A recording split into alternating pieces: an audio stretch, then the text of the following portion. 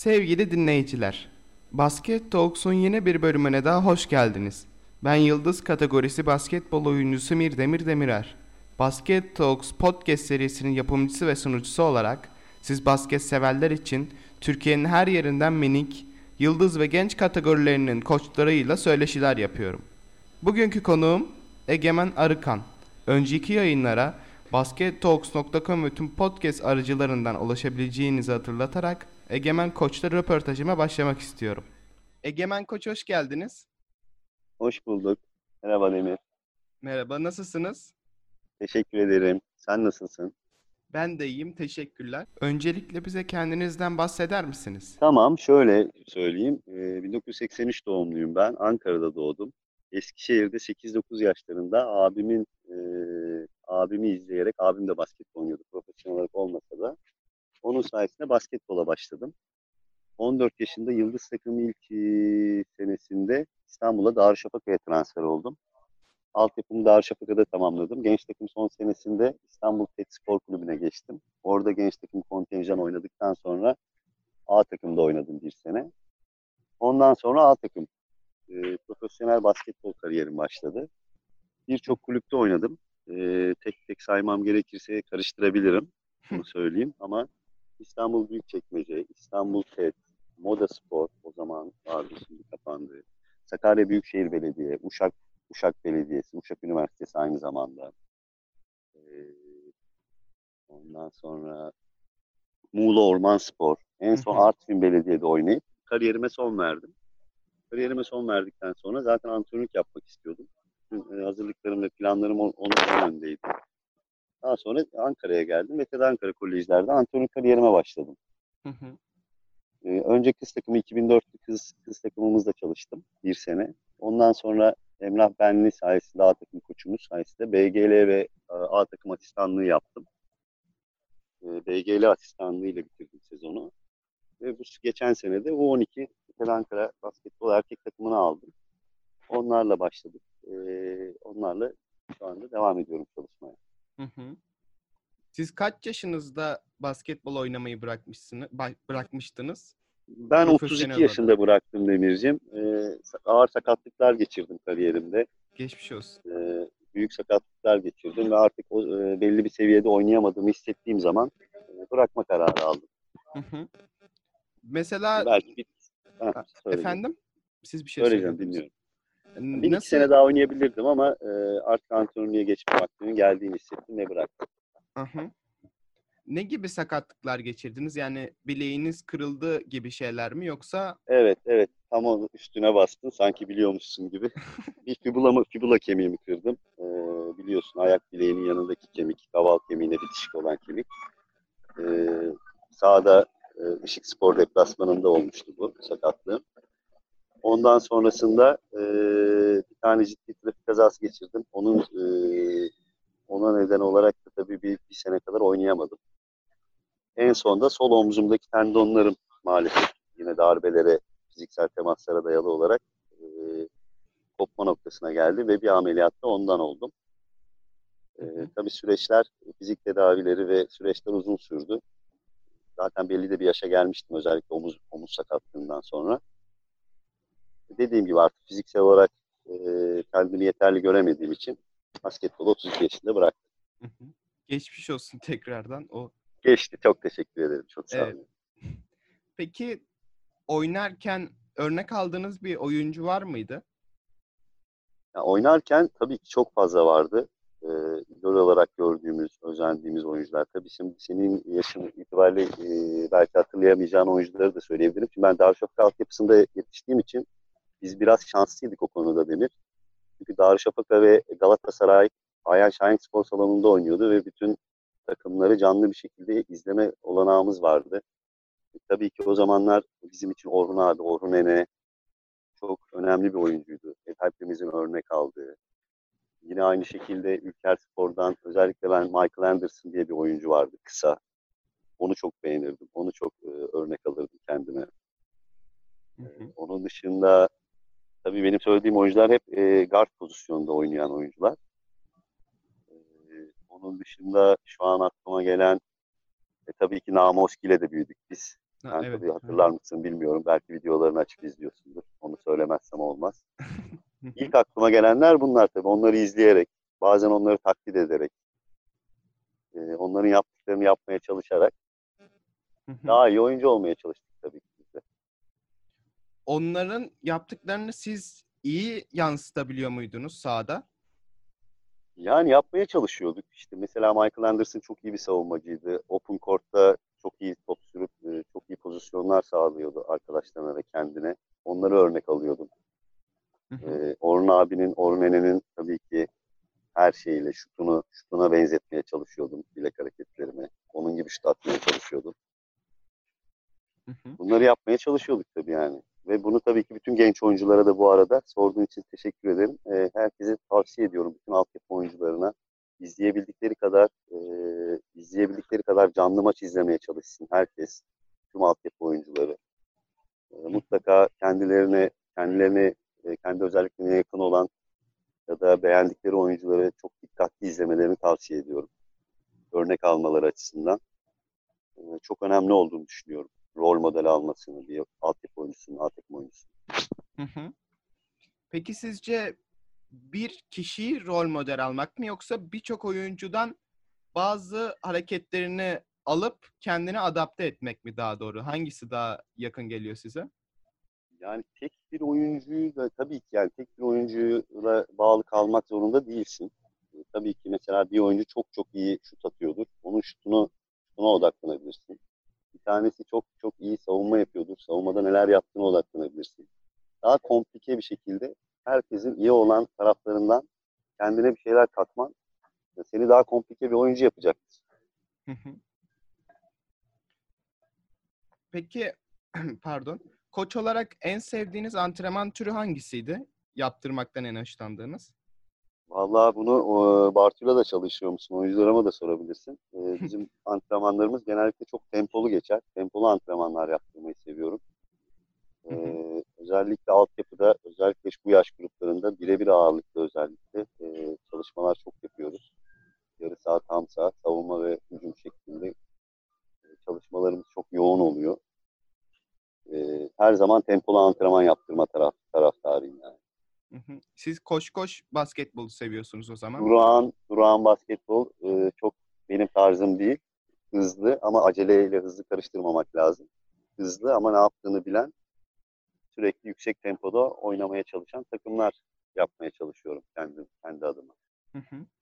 Kondisyon günleriniz var mı peki? Mesela haftalık program çıkarttınız. Salı günü kondisyon yapacağız diye şeyler yapıyor Şimdi musunuz? şöyle de bu yaş gruplarıyla da biraz doğru orantılı. Şu an çalıştığım grupta söylediğim gibi sana zaten antrenmanlarımız yani ekstra kondisyon antrenmanı yapıyoruz ama antrenmanın başında ve sonunda yapıyoruz bunu. Yani özel bir şekilde yapmıyoruz. Zaten topla kondisyon antrenmanlarını drillerin içinde kondisyona yönelik kullanıyoruz. Yani özel olarak girip sadece kondisyon antrenmanı yapmıyoruz. Kuvvet antrenmanı. Antrenman içinde yapıyoruz şu anda. Tabii Mesela ki ne? yaşlar ilerledikçe yıldız takımda, genç takımda bunu daha fazla artık bir gün, iki gün kondisyon idmanına da ayıracağız. Zaten sezon öncesi hazırlıklarında da sabah akşam çift antrenman olduğu için sabahları daha çok kondisyon ağırlıklı ve üstüne şut ve bireysel. Akşamları birazcık daha yine takıma ve kondisyona dayalı antrenmanlar yapıyoruz. Peki topla ne yapıyorsunuz kondisyon amaçlı antrenmanlarda? Yani koşuş antrenmanları zaten dediğim gibi fast break drillleri antrenmanlarımız var. Yani sürekli bir üçlü grubun, dörtlü grubun sürekli olarak koştuğu, devam eden yani sürekli dört oyuncunun da farklı pozisyonu oynadığı fast break açılımlarında dönerek bunu 4 tur, 5 tur, 6 tur yaptığımız driller var. Merak ediyorsan tabii ki seninle de paylaşmak isterim Çok teşekkür ilerleyen ederim. zamanlarda. Ben teşekkür ederim. Peki şimdi oyunculuk kariyerinize gelelim bir daha. Oyuncuyken yapmaktan en hoşlandığınız, en sevdiğiniz antrenman hangisiydi? En sevdiğimiz antrenman tabii ki A takım seviyesinde söylüyorsan herkes aynı şeyi söyleyecektir. Tabii ki 5'e 5 en son. Yani zaten antrenmanların büyük çoğunluğu 5'e 5'lerle geçiyor. Özellikle artık maça doğru yaklaşırken Perşembe, Cuma antrenmanları. Çarşamba günleri genelde kendi arasında 5'e 5 maç yapar A takımlar. Hı hı. En sevdiğimiz antrenmanlar yine 5'e 5 antrenmanlarıydı. Maç şeklinde olan antrenmanlar yani. Peki siz yıldız oyuncuyken diyelim, o zamanlar en çok hangi antrenmanı yapmayı seviyordunuz? Estağfurullah yani öyle demeyelim. Yani kendimiz için tabii ki öyle bir şey için örnemeyelim. Dediğim gibi yani ben şut antrenmanlarını da çok severdim. Fast break antrenmanlarını da çok severdim. Yani antrenman yapmayı çok severdim. Öyle söyleyeyim yani. Hı hı. Yani antrenmanın ayırmak istemiyorum. Gene aynı şeyi söyleyeceğim. Tabii ki en son artık 5'e 5. 5'e 5'e geçtiğinde en çok keyif aldığımız yer, keyif aldığım kişisel olarak da öyle. Ama dediğim gibi yani antrenman yapmayı çok sevdiğim için çok da ayırmazdım açıkçası yani. Hı hı. Çünkü hepsinin bir şey katacağını biliyorsun. Bilmek zorundasın. Yani şut antrenmanıysa ona konsantre olmak zorundasın. Savunma antrenmanıysa ona konsantre olmak zorundasın. Aynı E- şekilde hepsi için geçerli yani. evet. Yıldız oyuncuyken dediğim, tabii oynarken birkaç şeyinizi izledim. Orada çok iyiydiniz de U14, U15 anlamındaki yıldız kategorisi. O anlamda soruyorsun. Tamam, özür dilerim. Ama Yanlış anlamışım. Özür yok, dilerim. aslında doğru da Kesinlikle anlamış şunu oldunuz bir söyleyebilirim. nevi. Yani aslında Aslında aynı şeyi söyleyeceğim tabii ki ama tabii evet. ki o yaşta da yani maç yapmak ayrı bir zevk verse de benim o zaman en çok sevdiğim şey birebir antrenmanlardı. Onu soruyorsan. Yani takım arkadaşımla yaptığımız birebir tam saha yarı saha baskılı savunmalarla birebir antrenmanları çok severdim o yaşlarda da. Hı hı. Siz böyle mesela ilk adıma mı daha çok çalışırdınız eskiden, ya da büyüdüğünüz zaman hiç fark etmez, yoksa zıplamaya mı? Ya Patlayıcı çok güce güzel mi, bir zıplamaya mı? yere değindin. İlk adım bir basketbolcu için çok önemli yani çok çalışılması gereken bir şey. Oradaki çabukluğu kazanmak tabii ki oyuncudan oyuncuya fark var yani. Sonuçta bir doğal bir genetiğim de var. Ben zaten çok çok hızlı bir oyuncuydum. Hı O hı. yüzden rakipleri geçerken çok zorlanmıyordum açıkçası Demir. Ama tabii ki çok çalışmak lazım. Sıçrama antrenmanları da aynı şekilde. Yani hepsi yani birbirinden çok ayırmamak lazım. Hı hı. Hepsi her oyuncunun ihtiyacı olan şeyler. Sıçrama, ilk adım, çabukluk, ondan sonra ani duruşlar, hızlanma, yavaşlama hepsini sayabiliriz yani. Hı hı. Peki e, oyuncuyken en çok beraber oynamak istediğiniz oyuncu kimdi? Hmm. Valla aslında oynadıklarımdan sayabilirim. Yani Olur. tabii ki ben Volkan Başaran bilir misin bilmiyorum. Hı Volkan hı. abimle oynamak çok keyifliydi. Yine hala oynayan Salih abim. Onunla oynamak çok keyifliydi. E, Yine Uşak'tayken bir iki tane Amerikalımızla çok iyi anlaşıyorduk. Onlarla oynamak çok keyifliydi. Daha sonra biri zaten Euro Cup'a gitti, İtalya'ya gitti, Roma'ya. Hı hı. Ama kiminle birlikte aynı sahada olmak isterdim desen, tabii ki tarihler çıkmasa da Michael Jordan'la beraber oynamak isterdim tabii yani. Sen istemezdin. E, şey Bir önceki soruda sizin verdiğiniz cevaptan bir soru geldi aklıma, da onu sorabilir miyim? Çok hızlıyım Lütfen. demiştiniz. Peki siz Evet. hızınızı kullanarak mı geçiyordunuz, yoksa hızınızı kullanırken mesela karşınıza bir adam çıktı, ona fundamental yapıp geçip bir daha hızınızı kullanıp böyle koşup mu gidiyordunuz? Nasıl yapıyordunuz? Yani dümdüz Yani, koşuyor muydunuz? Yoksa mesela bir adam çıktı önünüze, yani durup fundamental yapıp gidiyor muydunuz? şimdi open courtsa ve önüm boşsa tabii ki sadece hızımı kullanıp gidiyordum.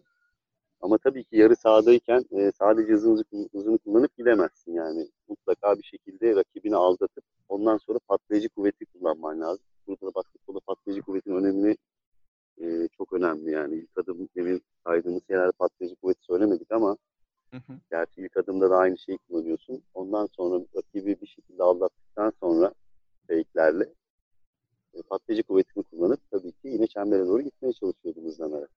Hı hı. Ama bir savunma geldiği zaman da üstüne gidip tabii çarpmamak için durup bir daha yavaşlayıp bir daha hızlanmak orada da çok önemli yani benim için. Hı hı. Peki kondisyonunuz güçlü müydü sizin? Çünkü hızlı olduğunuza göre devamlı koşuyordunuz bir yerlere. Tabii ben yani özelliğim zaten hızımla takıma tempo kazandırmak olduğu için sürekli koşardım. Hatta bazı takım arkadaşlarım da özellikle sezon başı antrenmanlarında bana hem kızar hem sitem ederlerdi. Biraz yavaş koş artık yetişemiyoruz diye. Ondan sonra yani koşmayı çok severdim. Zaten oyun tarzım da ona yönelik olduğu için kondisyonum da tabii ona göre güçlüydü. Tabii ki artık yaşla da ilgili ve sakatlıklarla da ilgili başında söylediğimiz gibi yavaş yavaş artık zaten patlayıcılığımla ve hızımla oynadığım için Demirci artık onlarda bir eksilme olduktan sonra daha fazla profesyonel kariyerime devam etmedim. Dediğim gibi bırakmak durumunda kaldım. Siz smaç da basabiliyorsunuz değil mi? Yok, ben hiç hayatım boyunca smaç basamadım. Çok özendim arkadaşlarıma. Hala da özeniyorum. En fazla çembere asıldığım bir sezonum olmuştu. İstanbul Pet'te oynarken Gökhan Taşdemur'un antrenmanlarında e, onun da sayesinde yaptırdığı sert antrenmanlar sayesinde onu yapabiliyordum ama hiçbir zaman smaç basamadım. Çemberi indirip ya da küçük çemberlere basmışlığım var ama Denizli. Onu hala da yapıyorum. Ne zaman görsem yaparım. Evet. O eğlenceli oluyor ama çok. Kısa Evet. çember. Evet. Peki şimdi şu an siz Ankara'da antrenörlük yapıyorsunuz. Zaten bundan bahsetmiştiniz. Evet. Sizce Ankara basketbolu ne durumda? Ankara basketbolu, bu da güzel bir soru. Yani tabii ki eskiden özellikle bizim altyapı oynadığımız zamanlar, nasıl diyeyim sana, 90'larda falan bir tık daha iyiydi. Artık birazcık da Ankara basketbolunun hareketlenmesi gerekiyor. Ama şu anda benim kendi gözlemlerim hani son senelerde özellikle iyi antrenörlerin de Ankara'da olmasıyla birlikte altyapıda Ankara'dan da daha çok oyuncu çıkacağını düşünüyorum. E, Daha fazla olması gerekiyor Ankara gibi bir şehirde oyuncu potansiyelinin. Son senelerde bu biraz durmuştu. Fakat tekrar dediğim gibi yani artık son 3-4 senedir e, özellikle altyapıyla daha çok takip ettiğim için iyi oyuncular da geliyor. Daha da iyi olması gerekiyor Ankara'nın ve olacak da inşallah. İnşallah. Peki sizin hiç şey dediğiniz oldu mu? Bir oyuncu gördünüz ve 10-15 antrenmanına girdiniz. İki tane de maçını izlediniz diyelim. Ve o oyuncu bir Hı hı, şekilde sizin bulunduğunuz takıma geldi. hı hı, Beraber antrenman yapma şansınız oldu yani kısacası. Siz o tamam. oyuncuya bu oyuncu çok yetenekli bundan basketçi olur dediniz mi? Ya da ailesine tabii. Ya şimdi e, tabii ki yani oyuncunun ama kaç yaşından bahsediyorsun? Bu bir yani oyuncu çok Yıldız, yetenekli. genç ve Anladım. minikler diyelim. Yani yıldız senesinde artık yıldız ve genç senesinde Demirciğim birazcık daha tabii oyuncuların hangi seviyeye gelebileceği şekillenebiliyor. Yani daha rahat görebiliyorsun. Ama bir minik takım senesinde tabii ki gene yetenekli oyuncuları ayırt edebiliyorsun. Ama fiziksel gelişimi ve ilerideki basketbol bilgisi, çalışmasıyla birlikte özellikle yıldız takım, genç takıma geldiği zaman daha net bunu görebiliyorsun. Ama hiçbir oyuncuya özellikle minik takım, yıldız takım bile hatta sen kesin şöyle oyuncu olacaksın, böyle oyuncu olacaksın diye ben kişisel olarak söylemem. Kendisinin çok iyi oyuncu olduğunu tabii ki kendisine belli ederim. Ama tabii ki her şeyin sonunda çok çalışmaya ve isteğe bağlı bu iş, bir şey bu. O yüzden tabii ki çok çok yetenekli, kesin iyi oyuncu olabilecek oyuncular hep geldi geçti. İşte örnek Ersan İlyasova olabilir, işte Cedi Osman olabilir, Furkan Korkmaz olabilir. Yani onları ayrı tutuyorum ama e, dediğim gibi yani sonuç itibariyle sen bunu görsen bile tabii ki bunu oyuncuya da yansıtarak onun daha çok çalışıp daha iyi bir oyuncu olmasını sağlamaya çalışıyorum ben. Hı hı. Yoksa direkt kesin çok iyi oyuncu olacaksın diye bir şey yok. Yani tabii ki ailesine de bu yönde görüşlerimizi belirtiyoruz. Çok iyi bir oyuncu olma ihtimali var ama çok çalışırsa e, önünde böyle bir geleceği de var. Profesyonel basketbolcu olabilir. Bu işten üniversite seviyesinde Amerika'da, Sırbistan'da ya da basketbolun diğer ülkelerinde burslar kazanıp ondan sonra önü açılabilir. Yeter kendi düşüncelerimizi paylaşıyoruz. Ama bu tabii ki demek değil ki kesin basketbolcu olacak. Evet. Peki bir de tam tersine gelelim. Mesela yani çok kötü bir senaryo olmasa da bu en azından olası ve biraz da güzel karşılanabilecek bir senaryo.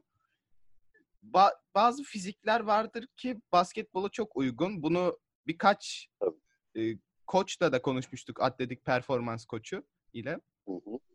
Mesela fiziği basketbola uygun değil ama atıyorum futbola uygun. Siz o çocuğu futbola yönlendirdiniz ya da yönlendirir miydiniz yoksa yönlendirdiniz mi hiç?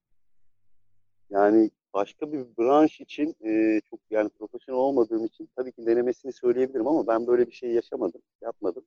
Ama hani çok böyle basketbolcu olamayacağını hissettiğimiz ya da hissettiğim ya da olamayacağı fiziksel olarak en azından belli olan oyuncularımızın aileleriyle bu sohbetler gerçekleştirdiğim oldu.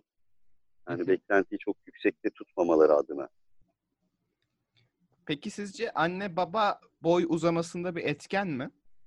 Kesinlikle etken. Aslında en önemli etken. Yani genetik bir şey bu yani. Öyle söyleyeyim sana. Hani basketbol ne kadar boy uzatır diyorlarsa da ben çok inanmıyorum. Kendim zaten 1,78 kaldım denir. 8 yaşından beri basketbol oynasam da.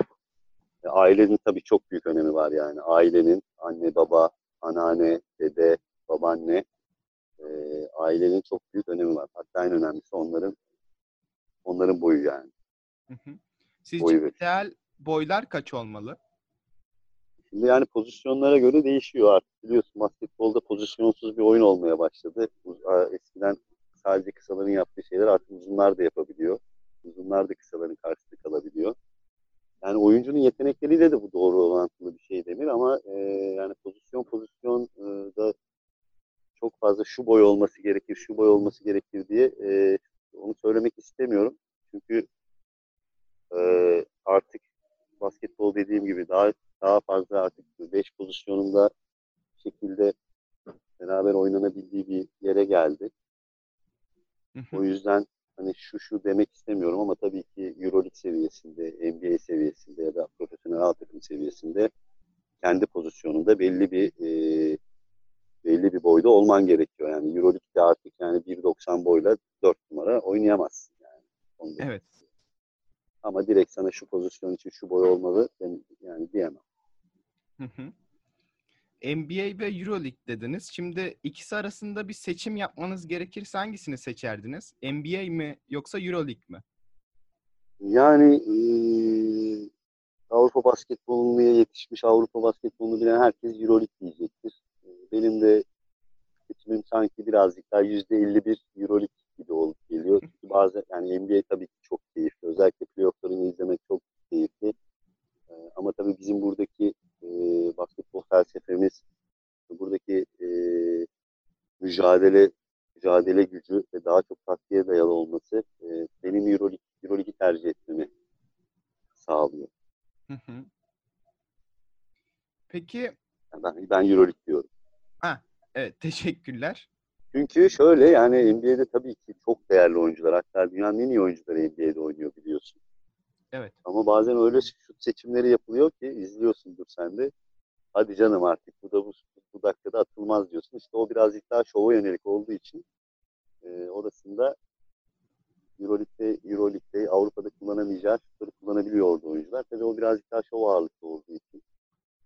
Ama ikisi de keyifli. Euroleague ve ben NBA playoff'ları diyeyim o zaman. Normal sezon NBA'yi sevmiyorum çok fazla izlemeyi. Peki oyuncularınız muhtemelen NBA'deki bazı oyuncuları rol model olarak görüyordur ve onlara benzemeye çalışıyordur. Tabii. Siz peki böyle onlar arada çok şova kaçıyor. Siz dediniz zaten. Öyle şova Evet. kaçtığı zamanlarda kızıyor musunuz oyunculara? Yani abartmadığı sürece tabii ki yani keyif aldıkları sürece kızmıyorum ama yani sonuç itibariyle kendileri de zaten bunun farkında artık. O yüzden hani biz böyle problemler çok fazla yaşamıyoruz sahada. Kendileri de kendilerinin nasıl daha iyi oyuncu olacaklarının artık farkına varmaya başladılar. Özellikle şu an kendi çalıştığım takımdan bahsediyorum. O yüzden tabii ki rol model almalarını demin sohbetin başında da söyledim sana. Almaları gerekmesi çok önemli. Ama atıyorum yani bir U12 oyuncusunun, U11 oyuncusunun dribbling yapıp işte bir tane step back yapıp fadeaway şut atması tabii ki şu an için istediğimiz şeyler değil. Eğer öyle bir şey soruyorsan saha içinde. Yok ha. Çok daha dengeli basıp dengeli ayaklarını kullanıp şuta kalkmayı öğrenmesi lazım. Hı Onlar hı. onu yapıyorlar. Tabii ki rol model olarak izledikçe o hareketleri de zaten gelişimleri devam ettikçe yapmaya başlayacaklar ve yapacaklardı zaten. Hayır, kesinlikle yapma demiyorum. Zaten onlar da ne zaman yapması gerektiklerini artık daha iyi anlamaya başladılar. Hı hı. Yani onların rol model almalarından asla rahatsız değilim. Hatta bunu destekliyorum. Ha, evet. Evet. Onu demek istiyorum. Zaten bunu destekleyeceğiniz belliydi. Çünkü sohbetin başında söylemiştiniz bu iyi bir şey diye. Evet, evet. Peki şimdi biraz da oyunculuk yıllarınıza dair bir şeyler soracağım ama bu biraz genç zamanlarınızla alakalı. Çünkü bu pandemiden sonra birçok basketbolcunun ya da basketbolcu adaylarının performansı çok büyük bir şekilde düştü. Ve çok büyük bir motivasyon kaybı yaşandı. Ben basketbolcu olamayacağım, işte bu kadar zaman boşuna çalıştım gibi. Peki siz hiç küçük yaşlardayken ben basketbolcu olamayacağım gibi şeyler dediniz mi? Yani bunu çok samimi söylüyorum Demir. Ben basketbolu çok severek oynadım. Yani çok sevdiğim için oynadım. Hani profesyonel olma zamanım geldiğinde de hani ben profesyonel olacağım, profesyonel olmalıyım hedefiyle yapmadım açıkçası. Yani kendi adıma konuşuyorum. Çok severek ve çok çalışarak süreç beni oraya getirdi diyebilirim. Doğru yerde olmak, özellikle genç takım ve genç takımdan sonraki oyuncuların, bütün antrenörler herkes söylüyor biliyorsun, bütün basketbol adamları. Yani oynayabileceği yerde oynayabilmek. Bunlar çok önemli. Ama hiçbir zaman umudum kırılmadı. Zaten çok severek oynadım ve sürecin sonunda da beni buraya getirdi basketbol yani. Bunu söyleyebilirim. Umutsuzluğa kapılmak, e, sen diğer alt takım oyuncular için de söylüyorsan eğer, yani bu tabii ki yani çok nasıl söyleyeyim sana, yani hiçbir zaman umutsuzluğa kapılmamak lazım. Yani sürekli çalışmaya devam etmek lazım. Bu bir maçta kötü oynayabilirsin, iyi oynayabilirsin. O sezon kötü geçebilir, antrenörünle anlaşamayabilirsin. Başka şeyler olabilir. Ama umutsuzluğa kapıldığın anda zaten bir yerde artık o işte vazgeçme noktasına gelmiş oluyorsun. Onu demek istiyorum. O yüzden özellikle basketbolda ve diğer branşlarda yani umudunu hiçbir zaman kaybetmeden çalışmaya devam edeceksin. Pozitif olacaksın. Pozitif olmaya ve çok çalışmaya gayret göstereceksin her zaman. Ben buna inanıyorum. Çalışarak her şey düzelir yani. Çalışmadan hiçbir şey olmaz. Öyle söyleyeyim yani. Evet, o Her biraz şey daha düzelir doğru. mi? Ama çalışmadan hani çok yetenekli, dünyanın en yetenekli oyuncusu da olsan mutlaka çalışıp fark yaratabilirsin yani. Ben çalışmanın herkes için söylüyorum bunu. Çalışmak çok önemli, istemek çok önemli ve vazgeçmemek tabii. Koç olarak peki demotive olmuş, motivasyon kaybı yaşamış oyuncularınızı nasıl motive ediyorsunuz? Mesela maçtan önce motivasyon kaybı yaşamış bir oyuncunuz. Onu anladınız. Hı Soyunma hı. odasında konuşurken onu nasıl motive ediyorsunuz? Yani tabii ki oyuncunun yani hep her oyuncuya aynı şekilde yaklaşamazsın. Bu altyapı da olsa, A takım da olsa aynı. Oyuncunun karakterine göre tabii ki yapıcı olmaya çalışıyorum. Yani daha doğrusu yapıcıyım, her zaman yapıcıyım. Ben zaten oyuncuların dedim, hata yapmaktan korkmamaları gerektiğini söylüyorum. Hata yapmadan oyuncu olamaz. Tabii ki çalıştığımız şeyleri sahada göremediğimiz zaman tabii ki uyarmak, doğru yapması için kızıyoruz. Gerektiği zaman bağırıyoruz. Ama bu asla onların kötülüğü için değil, her zaman onların daha iyi oyuncu olması için. Moralini bozulmuş bir oyuncunun da tekrar kendisinin nasıl bir oyuncu olduğunu hatırlatmaya çalışıyorum. Bunu yapmaya çalışıyorum ve hata yapmaktan da korkmaması gerektiğini, her zaman sahada yapacak iyi bir şeyler olduğunu anlatmaya çalışıyorum oyuncularıma. Hata yapınca peki kızıyor musunuz oyuncuya? Eğer çalıştığımız şeyle ilgili hata yapıyorsa tabii ki yani bunu yapmak zorundayız zaten. Antrenör olarak bizim görevlerimizden biri de bu. Bunu düzeltebilmek. Ama elinde olmayan bir şeydir. Yani şu an için bir örnek vermeyeyim ama kızmıyorum tabii ki. Yani girmemiş bir şuta kızamazsın yani. Doğru bir şutsa onu atmak zorunda. Yani boşsa oyuncunun atması gerekiyor. Yani. Niye atmadın diye de kızabilir yani. Hı hı. Evet. O yüzden dediğim gibi yani tabii ki hata olduğu zaman kızıyoruz. Özellikle çok çalıştığımız, çok fazla önem verdiğimiz her şey için söylüyorum. Bütün basketboldaki bütün her şey için geçerli bu. Onları sahada görememek ya da antrenmanda görememek tabii ki o zaman uyarıyoruz da kızıyoruz da oyunculara. Hı hı. Ama onlara ne için kızdığımızı, neden kızdığımızı anlatmak önemli olan yani. Sadece kızmak için kızmadığımız, onların daha iyi olduğunu, olması gerektiğini bilmesi lazım bir oyuncunun. Ve onlar da zaten bu kızmalarımıza, bu bağırmalarımıza sağ olsunlar alınmıyorlar. Çünkü ne için yaptığımızı, onlar için yaptığımızı biliyor. Hı hı.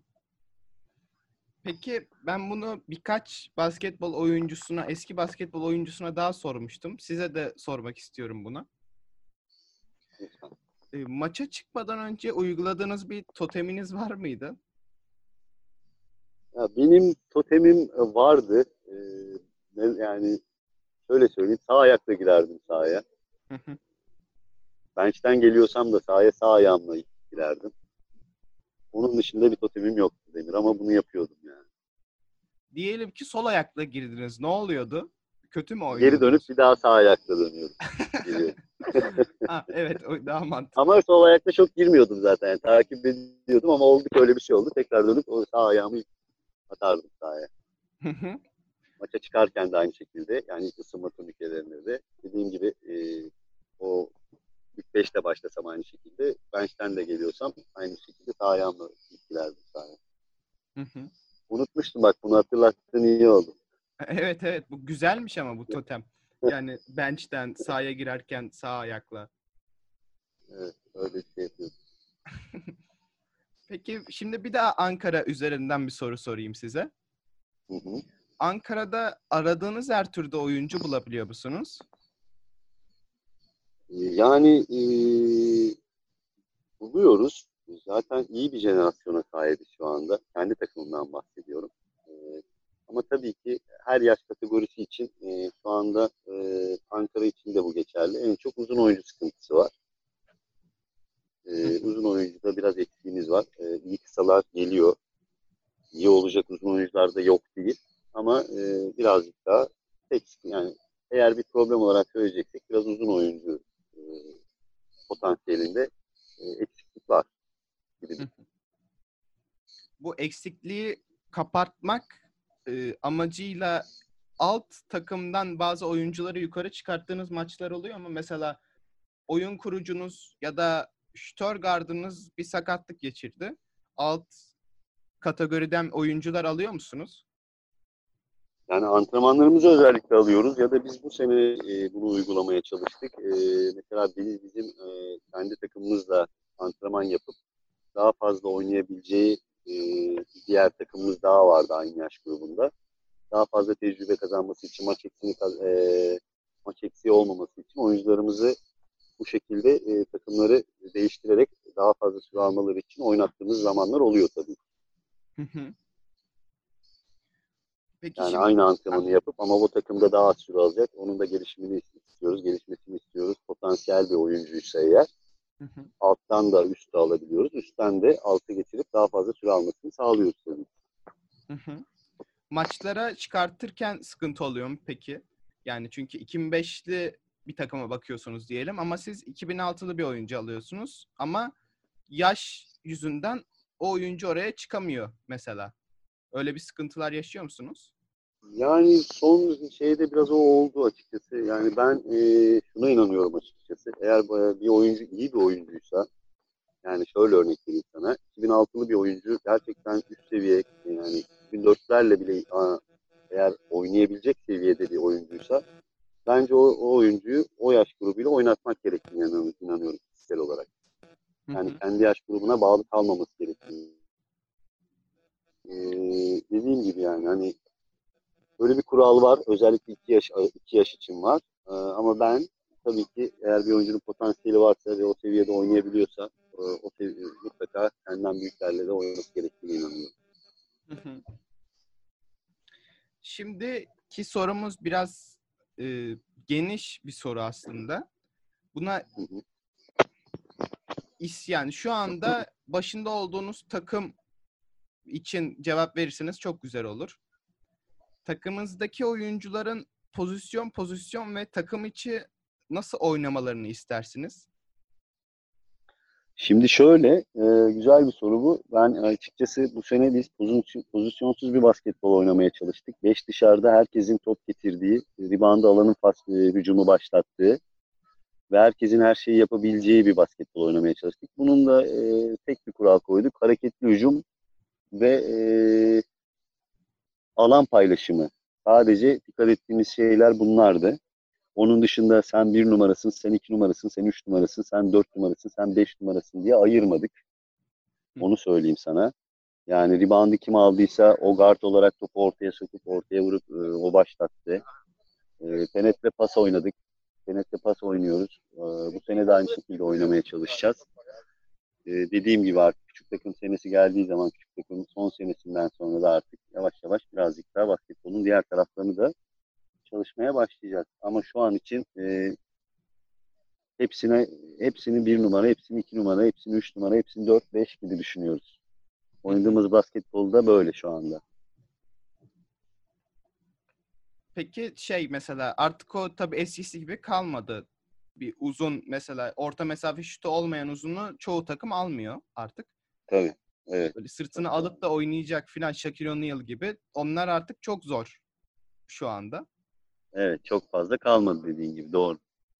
Evet, siz mesela uzun için kriterleriniz nelerdir? Mesela orta mesafe şut atmalı ya da şut atmasa da en azından iyi top sürüp pas verebilmeli gibi. Yani benim için uzunun tabii ki şut atması çok önemli. Yani şut atabiliyorsa çok büyük bir artı takım için. Özellikle post-up oynarken yardım müdafalarında doğru pası verebilmesi. Pas özelliği çok çok önemli Demir. Çok değerli. Onun dışında tabii ki rebound katkısı söylememe gerek yok ve savunmada da hem birebir savunması hem de özellikle yardım savunmasında ne kadar da caydırıcı olduğu çok önemli yani. Zaten bunların hepsini yapan bir oyuncu NBA ya da EuroLeague'de oynuyor. Bir tane koçum söylemişti bana. Böyle mesela çok iyi bir tane şeyin olmalı. Mesela içeriye çok iyi girmelisin. Yanında da bir tane daha iyi yaptığın bir şey olursa basketçi olabilirsin. Eğer bir tane daha yani 3 tane iyi yaptığın şey olursa, biri çok iyi olursa da EuroLeague seviyesinde oynayabilirsin diye. Siz bu konu hakkında ne düşünüyorsunuz? Yani ben de yani kısmen katılıyorum. Yani özellikle bir şeyde uzmanlaşmanın çok önemli olduğunu tabii ki düşünüyorum. Yani çok keskin bir şutör olmak, atıyorum çok keskin bir şutör olmak ya da ne bileyim çok iyi bir savunmacı olmak. Bunlar tabii çok değerli. İşte en büyük, en iyi örneği nereden verebiliriz? Anadolu Efes'te. Sen söyle adını. Benim söylememe gerek var mı? Sana sorayım ben. Mesela Doğuş Balbay. Evet. O çok Mesela atletik. neyi iyi yapıyor Doğuş Balbay? Müthiş bir savunmacı, müthiş bir caydırıcı, müthiş baskı yapıyor. Ve bu sayede sadece bunu çok çok muazzam yaptığı için şu anda Anadolu Efes'in takım kaptanı. Aynı zamanda milli takımımızın çok değerli bir oyuncusu. Evet. Yani bir işi çok çok iyi yapmak çok önemli. Ama tabii ki bu demek değil ki ben sadece çok iyi şut atarım, savunma yapmam, işte rebound almam, sadece şut atarım. O şekilde de tabii ki yani üst seviyede bir oyuncu olmam mümkün değil. Yani her şeyi iyi yapman lazım ama bir şeyinde de uzmanlaşmak tabii ki seni özel bir oyuncu yapar. Doğuş Balbay da çok iyi penetre ediyor hücumda da içeriye. Müthiş bir delici zaten yani Doğuş Balbay sadece şut eksiği olduğu için, şutu çok zayıf olduğu için ama buna rağmen bu eksiğini nasıl kapattığı işte çalışarak, isteyerek ve bunu kapatmış durumda yani. Doğuş Balbay çok çok güzel bir örnek bütün altyapıdaki oyuncular için. Bence o yani biraz da benim düşüncem atletizmi ile kapattı bu şeyi. Şut arasını. Şut atamadı Mutlaka mı? öyle. Evet. Mutlaka öyle. Zaten çok atletik bir oyuncuydu. Altyapılarda da öyleydi. Her zaman öyleydi. Ve bu yönünü çok geliştirdi. Ve sadece savunma yaparak da en üst seviyede basketbol oynanabileceğini bize gösteriyor Doğuş Balbay. Şimdiki soru biraz zor bir soru olabilir sizin için. Unutamadığınız bir anıyı soracağım ama eminim ki bir sürü unutamadığınız bir anı vardır oyunculuk yıllarınıza dair. Ama arasından en azından bir iki tanesini söylerseniz çok mutlu olurum. Vallahi zor bir soru sordun. Şimdi biraz düşünmem gerekecek bunu. Ee, Unutamadığım güzel olan ilk TBL maçına çıktığım günü hatırlıyorum. E, Ve çok da iyi oynamıştım. O maçı hiç unutmam mesela. Benim için çok güzel bir anıydı. Onu söyleyebilirim ilk. Yani takım arkadaşlarımla tek tek şimdi spesifik bir şey söylemeyeyim. Bir anı şey yapmayayım ama soyunma odası muhabbetlerimizin hepsi çok güzeldi. Oynadığım her takımda. Yani kötü olarak da söyleyebileceğim sakatlıklar diyeyim denir. Evet. Şu an için direkt aklıma gelen ilk şeyler bunlar oldu. Hı hı. O bilek şeyiniz nasıl oldu? Koşarken mi burkuldu? Işık Spor deplasmanıydı. Evet. Uşak takımında oynuyordum o zaman Uşak Belediye'de. Top çembere atıldı. Işık Spor'un sahasının da çemberleri biraz serttir. Ben de guard pozisyonuyla forvet pozisyonu arasında bir yerdeydim. Top sekti benim önüme doğru düştü. Ben de eğilip onu alırken rakip takımdan bir oyuncu da topu atladı ve bileğimin üstüne düştü. O sakatlık öyle oldu. Geçmiş olsun tekrardan. O çok kötü bir Geçti şey. artık. Çok teşekkür ederim. Çok Evet. sağ ol. Şimdi bunu unutup diğer soruya geçelim. Şimdi benim iki tane klasik sorum var. Onlara geldik. Sizce en verimli hücum seti hangisi? Yani bu tabii ki takıma göre değişir yani. Şu an hangi takımla bunu oynadığın çok önemli yani. Her takım aynı seti aynı verimlilikte oynayamaz. Bu oyuncunun özellikleriyle ilgili bir şey. Takım kimyasıyla ilgili bir şey. O yüzden ben sana bununla ilgili şu set diyemem. Ee, Ama tabii ki ben şu anda sevdiğim basketbol ve oynatmaya çalıştığım basketbolu söylüyorsam dediğim gibi alan paylaşımıyla birlikte Pace and Space dediğimiz yeni basketbol artık bu yönde oynanıyor. Penetre ve alan paylaşımıyla birlikte savunmanın dengesini bozduğum bu hücumu söyleyebilirim ama tabii ki her oyuncuya ve her takıma göre verimli setler değişir. Hı hı. Bir de savunma setini söyleyebilir misiniz yoksa bunu geçeyim mi?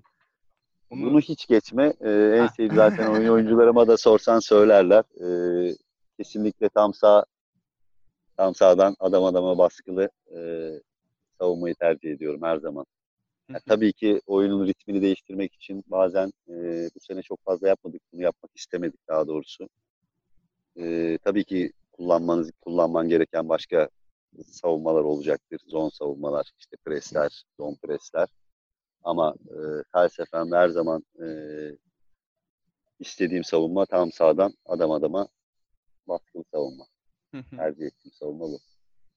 Peki e, alan savunmasını sevmiyorsunuz değil mi siz o zaman? Yani sevmiyorum. Tabii ki A takım seviyesi özellikle. Yani yıldız takım, genç takımda da bunlar kullanılacaktır. Kullanılmalıdır da zaten. Karşı değilim tabii ki. Hı hı. Ama alan savunması zaten üst seviyede çok fazla yapamıyorsun yani. Öyle düşün. Öyle düşündüğün zaman Demirciğim. Niye? Ya, alan savunması o kadar iyi bir savunma olsa bütün A takım, Euroleague takımları zon savunma yapar değil mi? Aha. Yapamıyorsun. Çünkü çok keskin şutörler var. Mikrofonunuz kapandı. Bilen, topun Heh. çabuk döndüğü. O yüzden zon savunma tabii altyapılarda çok kullanılan ve sana maç kazandıran bir savunma. Kesinlikle oyuncuların çok iyi bir şekilde bunu öğrenmesi lazım. Ama dediğim gibi yani işin sonunda birebir savunma en önemlisi ve bir oyuncunun bunu yapması lazım. Hı hı. Özellikle altyapı için soruyorsan evet zon savunmayı sevmiyorum. Hatta yani karşıyım diyebilirim. Teşekkürler. E, Bir koç olarak temel prensipleriniz nelerdir? Hücum için soruyorsan önce iki yönlü tabii ki hücum ve savunma olarak ayırabiliriz. Hücum olarak soruyorsan temel prensiplerim topun paylaşımı, alan paylaşımı ve hızlı hücum. Acele etmeden doğru hızlı hücum ve doğru opsiyonları bulabilmek. Bu seviye için özellikle altyapı için konuşuyorum. Savunma prensiplerimde biraz önce konuştuk zaten. Adamın karşısında kalmak, Evet. sürekli baskı yapmak, topu rahatsız etmek ve kolay top aldırmamak Hı hı. diye özetleyebilirim. Mesela sizi antrenmanlarda en çok ne sinirlendirir? Oyuncunun tabii ki konsantrasyon eksikliği, ciddiyetsizliği, o an hazır olmaması. En çok sinirlendiğim şey bu. Hı hı. Yani bu Teşekkür. olduğu zaman da zaten oyuncuya bunu söylüyorum veya istersen bugün git, yarın kendini toparlayıp gelebilirsin. Oyuncularıma şunu da söylüyorum her zaman. Bugün kendini kötü hissediyorsan bunu söyleyebilirsin, bunu tolere edebiliriz. Ama sahaya çıkıyorsak 2 saat o antrenman, 2 saatin her dakikasının, her saniyesinin hakkını vermesi lazım her oyuncunun. Bunu hem takım için hem de öncelikle kendisi için yapması lazım. Hı hı. Hatta antrenman saatinden tabii ki biz 15 dakika, yarım saat önce gelip kuvvet antrenmanlarıyla, kendilerini sındırmalarıyla, eksiklerini kapatmalarıyla başlamalarını hep söylüyoruz. O yönde de çalışıyoruz. Antrenmandan sonra da aynı şekilde. Hı hı. Dediğim gibi yani en çok sinirlendiğim şey, e, en çok kızdıran şey oyuncunun ciddiyetsizliği olur. Teşekkürler. Şimdi son iki sorumuza geldik. Bu son iki soru basketbol dışındaki sorular olacak. Evet, Hayat özel hayata mı giriyoruz şimdi? yok. Yani hobi gibi şeyler. Tamam. Hayatınızda basketbol olmasaydı hangi işi yapardınız? Bu biraz hobi değil ama olsun. Hmm. Tiyatrocu olmak isterdim.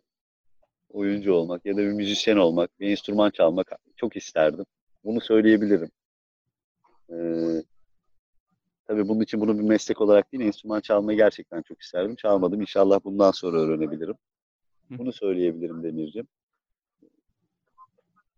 Yani Onun, sanatla uğraşmak isterdim. evet, sanatla uğraşmak isterdim.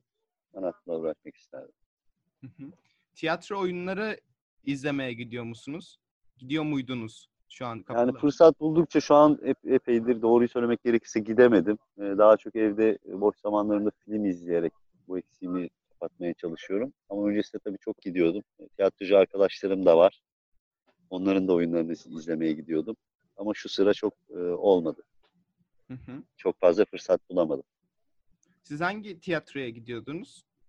Ankara'daki devlete mi gidiyor? Ankara Devlet Tiyatrosu'na yoksa? Yani Ankara'da çok fazla tiyatroya gidemedim Demirciğim ama İstanbul'da yaşadığım dönemlerde daha sık gidiyordum. Hı hı. Özel tiyatrolara gidiyordum. Daha çok arkadaşlarımın davetiyle gidiyordum. Oyuncu arkadaşlarım da var. O Hı hı. şekilde. Benim annem de tiyatro oyuncusu da ondan acaba hiç Öyle duydu mu? mi? Evet. Ha, Ondan çok şey çok yap. çok sevindim. O da İstanbul'da Ay, oynuyordu ama şehir çok tiyatroları. güzel. Şehir tiyatrolarında çok güzel. Ankara'ya da gelirse lütfen haber ver. İzlemeye gelelim biz de. Mutlaka ama şu anda çok şey yapmıyor. Genellikle çocuklarla ilgileniyor yani. Okullarda drama öğretmenliği yapıyor. Öyle şeylerle uğraşıyor şu an biraz. O olsun, aklında olsun. Belki bir oyunu olur ya da izlememizi tavsiye edeceği bir oyun olur. Sen de bize haber verirsin. Biz de seve seve gideriz. Mutlaka mutlaka. Son soru olarak da e, basketbol dışındaki hobileriniz nelerdir? Müzik dinlemeyi çok seviyorum. Hı hı. Onun dışında dediğim gibi yalnızsam film izlemeyi çok seviyorum. Ve tabii ki bu bir hobi değil ama arkadaşlarımla vakit geçirmeyi, arkadaşlarımla yemek yemeyi, arkadaşlarımla sohbet etmeyi çok seviyorum. Onun dışında yapabildiğim kadar kendime spor yapmak için vakit ayırmaya çalışıyorum. Hı hı. Genel olarak böyle ve dergi okumayı falan çok seviyorum. Özellikle Sokrates dergisini Aa evet o çok çok güzel. severek okuyorum. Ve herkese de tavsiye ediyorum buradan. Bizi Evet. dinleyenlere de. Gerçekten çok dolu, güzel bir dergi. Onu da çok takip ediyorum. Hı hı. Genel olarak böyle. Bunları yapmaktan hoşlanıyorum. Mesela Sokrates karantinada dergilerini online olarak yayınladı ve bazı yerlere düştü bedava olarak okuyabiliyordunuz. Siz okudunuz mu? Son sayılarını en son hangi kapağı vardı? Şeyi okuyorum şu anda. O hangi ay bilmiyorum ama şu an elime geçti. E, NBA'nin en yetenekli olacak oyuncularını tartışıyorlardı. Kaan Kural'la adı aklıma gelmedi, işte Doncic mi Antetokounmpo mu, Hı işte hı. o sayı, ama tam sayısı hangisi şimdi aklıma gelmedi demeliyim ama şu an onu okuyorum. Hı hı. Siz peki felsefeyi seviyor musunuz? Tabii ki felsefeyi seviyorum ama felsefe yapmayı sevmiyorum. Ha. Çünkü yani Sokrates de biraz felsefi bir dergi sayılır. Zaten ismini de oradan alıyor. Evet, evet. Felsefi olduğu için zaten oradan alıyor ismini. Güzel, bunu bilmene de çok sevindim. Bu film ve dizi izliyorum demiştiniz. Bize Evet. önerebileceğiniz bir film ya da dizi var mı? Yani şimdi direkt sorduğun zaman aklıma gelmiyor. Ama ne söyleyebilirim? Bunu hep arkadaşlarımla da tartıştığımızda hep böyle oluyor. Yani bir sürü şey izliyorum ama söyle dediğin zaman hatırlamıyorum. En son ne izlediğimi bile hatırlamıyorum şu anda. Ama basketbolla ilgili soruyorsan mutlaka izlemişsindir ama şu an mesela o aklıma geldi. Koç Carter'ı izleyebilirsin. İzlemişsindir de belki. Tavsiye ederim.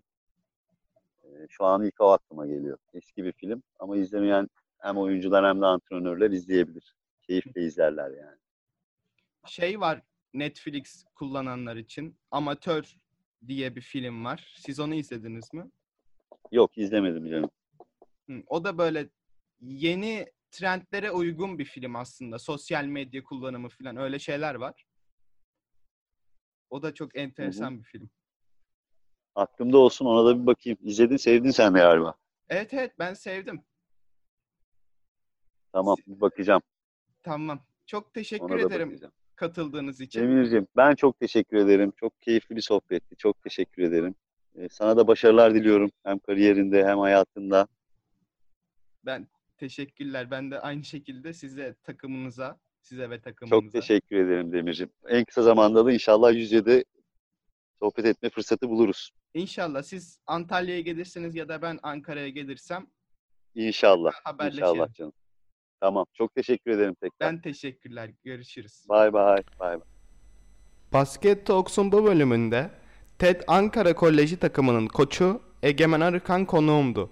Daha fazlası için baskettalks.com ve tüm podcast kanallarımızı ziyaret edebilir, bağış desteği için Patreon ve Kresus araçlarında kullanabilirsiniz. Ben Mirdemir Demirer.